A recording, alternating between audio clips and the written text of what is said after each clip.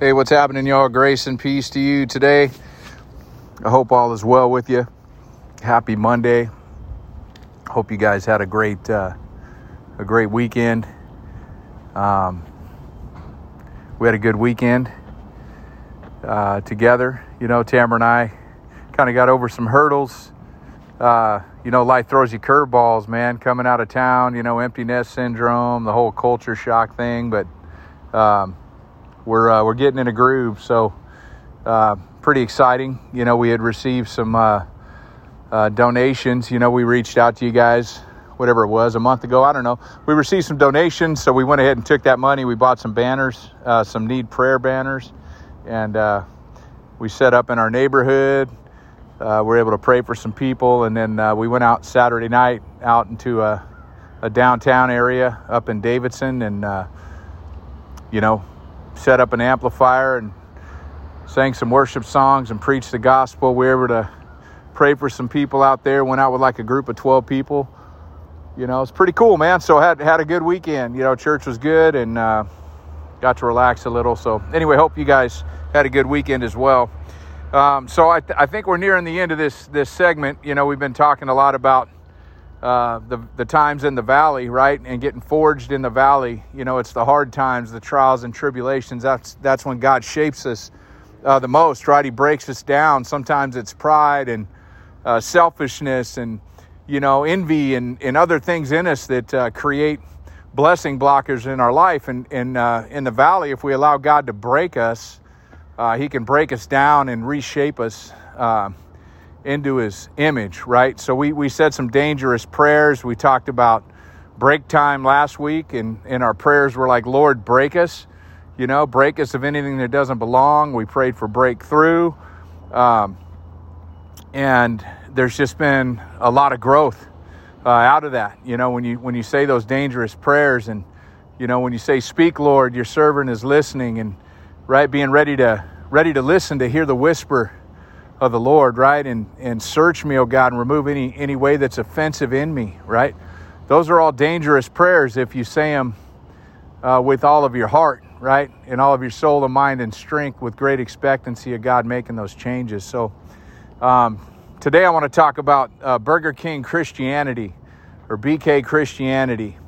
And what that means, if y'all are familiar with Burger King, the burger joint, their motto is, you can have it your way, right? You can have your burger your way. You can have it cooked your way. You can have it with lettuce and tomatoes or without lettuce and tomatoes. You can pick and choose what you want to suit your needs, right? Well, in the Christian faith, when we believe in Jesus and follow Jesus and read his word, which is the truth, and Jesus was the truth, and Jesus was the word, you cannot pick and choose what you want out of the Bible to suit your needs. Amen? So picking apart the Word of God to selfishly suit our immediate needs only makes our walk more difficult when we do that. Therefore, we must, unswervingly walk and live the entire gospel in order to be able to accept and endure and grow from the things that are put in our path, right? Not run from them, not ask for ways around them, but actually stand firm and learn from them. You can't have it your way, only God's way. Amen? And I found in my life that in the face of adversity, I tend to handle things in three ways. You either think you're punished, which I thought early on, before I knew who Jesus truly was, that he's a God of love and mercy. That's not true about God at all.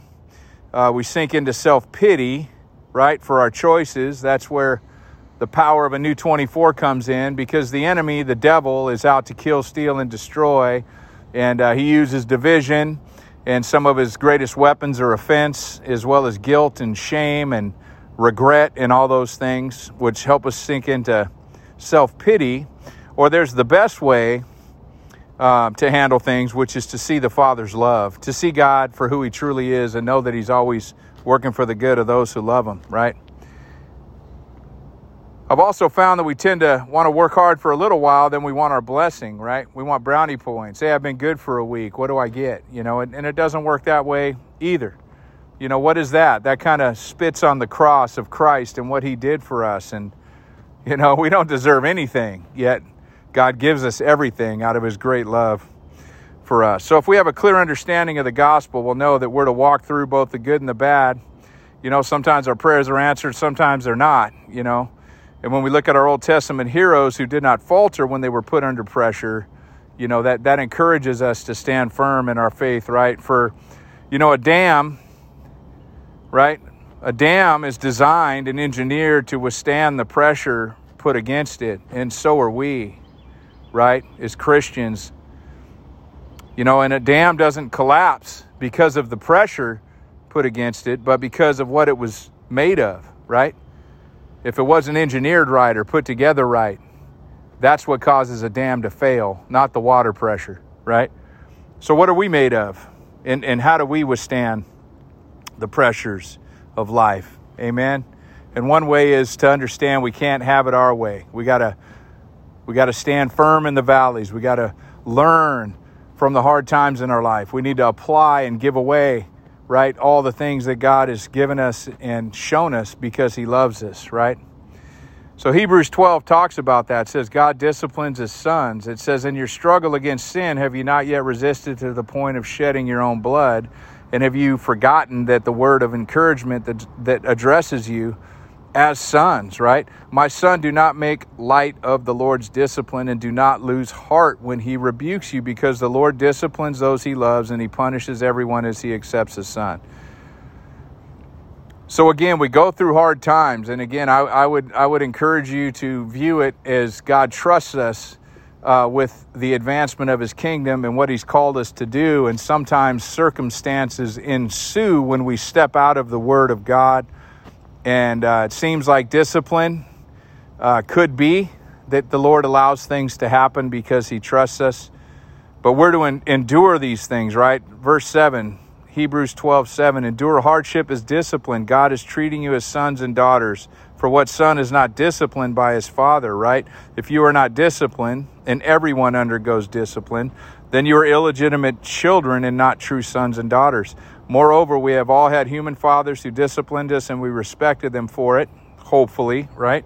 How much more should we submit to the Father of our spirits and live? Our fathers disciplined us for a little while as they thought best, right? As they were taught by their fathers and so on in a worldly fashion, hopefully in a spiritually fashion, right? But God disciplines us for our own good, that we may share in his holiness. No discipline seems pleasant at the time, but it's painful. Later on, however, it produces a harvest of righteousness and peace for those who have been trained by it. So we're to be trained by these things we go through. We're to learn from the things we go through, the hard times, the good times, everything that happens in our life. If we're looking at it through spiritual lenses, you know, we learn and we're trained up. We become stronger. And as we share that with others, we get even stronger, right?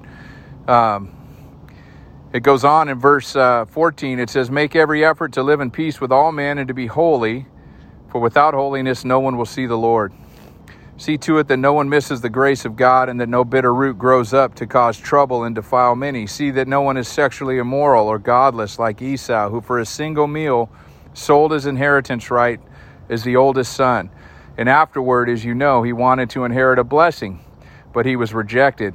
He could bring about no change of mind, though he sought blessing with tears. Therefore, since we are receiving a kingdom that cannot be shaken, let us be thankful and so worship God acceptably with reverence and awe, for our God is an all-consuming fire. You know, again, so just this whole thing about living in peace, right, with all men, to be holy, right? Strive to be holy. We're holy because God is holy and God lives inside of us. And it says, without holiness, no one will see the Lord. Therefore, if you do not believe and receive Jesus Christ in your heart, you will not see the Lord or heaven, right?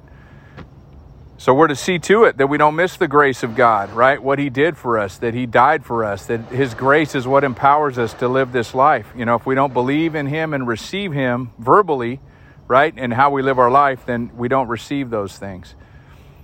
And again, we have the story of Esau. For a single meal, he sold his inheritance. You know, there's things in our life that mean so much to God, right? We've worked so hard for him and his kingdom and the advancement of his kingdom, and we build these things up and we throw it away for a single choice, right? For a single sin, for a single whatever, for immediate pleasure. in this world. For temporary satisfaction, we throw away our inheritance, possibly even our salvation, if you want to chew on that. As we have one foot in the world and one foot in the kingdom, it doesn't work that way. You need to be all in for Jesus Christ. Amen. And we're to present ourselves as a fragrant offering to the Lord, right? When we lay our lives down for him. He's an all-consuming fire, right? He's an all-consuming fire. Hebrews 11 talks about our heroes of faith, right? Verse 1 says, now faith being sure of what we hope for and certain of what we do not see, this is what the ancients were commended for. Cool verse here, verse 5. By faith Enoch was taken from his life so that he did not experience death. He could not be found because God had taken him away. For before he was taken, he was commended as one who pleased God. And without faith it is impossible to please God, because anyone who comes to him must believe that he exists and that he rewards those who earnestly seek him. And Hebrews 11 talks about all of our heroes of faith through the Old Testament and so on. And but I love this story about Enoch. You know, that he was commended for his love of God. He pleased God, which means he lived a blameless life. You know, doesn't mean he lived a sinless life, because none of us do. Only Jesus did that. But blameless means knowing who we are in Christ, knowing we're a son or daughter of the Most High King, quickly repenting, right? Living in the new 24, daily repenting, turning back to the Lord, and immediately knowing when we're off track, and immediately repenting when we do things of that nature. So Enoch pleased God, and the Lord took him home without death, right? The only other one who that happened to was Elijah when he was taken up into a chariot of fire. So pretty cool story, man, and not just a story, but a reality of Enoch's life, and may we reflect him well, right? Our ultimate life reflection is to be like Jesus. But we do have heroes of faith who were men just like us and women just like us, who stood firm and pleased God, right? And he earnestly rewarded them. And that's not why we do things, but the blessings from the Lord are the ability to live this life with joy in the midst of all this chaos and lies and fear and anxiety. We don't have to have all that. We have the blessing of God's presence in our life, which gives us supernatural grace and peace and power and wisdom and discernment and joy and all of the benefits of the kingdom. Hebrews 12, again, verse 1 says, therefore, since we are surrounded by a great cloud of witnesses, let us throw off everything that hinders and the sin that so easily entangles us, right? That makes us want to try and pick and choose what we get out of the Bible, right?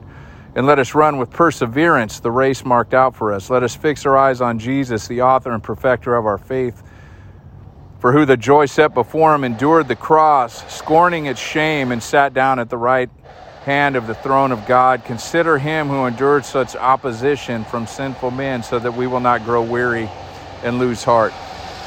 So again, we're surrounded by a great cloud of witnesses. We're surrounded by all our heroes of faith, all those that have gone before us. And the greatest hero is Jesus Christ, who now lives on, right? Because he rose from the grave, and he now sits next to his Father, and he lives in us through the Holy Spirit, right? So throw off everything that hinders. Get away from this Burger King Christianity, picking and choosing what you want from the Lord. Rather, surrender your entire life to the Lord and be obedient to his word. You know, and a byproduct of that is amazing blessing in our life. You don't have to seek it and pick it and choose it. It just happens. It just happens when you get to know the Lord, when you go deeper and deeper with him. Not longer in time, but deeper in depth with the Lord, right? And remember what he did for us, because none of us has suffered to that degree, you know. And again, I'm not saying we don't suffer and it doesn't suck when people die in our life and people we love go and people we love suffer and go through hard times. You know, it hurts, right? But I don't know anybody who did what Jesus did, not even close. And he did it for the whole world. People who hated him and spit on him, and he gave his whole life for us that we might have eternal life with him in heaven. And I'll end on this. So Romans 8:28, God works in all things for the good of those who love him. We talked about that in the valley. I believe that's where Romans 8:28 lives, is when we go through hard times and trials. If we stand firm, we will see God's goodness and what it is we're trying to be trained by in that situation. that we could go and give it away, all for God's glory and the advancement of his kingdom. Amen. So steer clear of Burger King Christianity. You can't have it your way, only God's way. So surrender your whole life, your whole heart to the Lord today, and be obedient to his word. Listen for his voice and respond immediately with boldness and courage, because you are filled with Jesus Christ. Amen. God bless you all.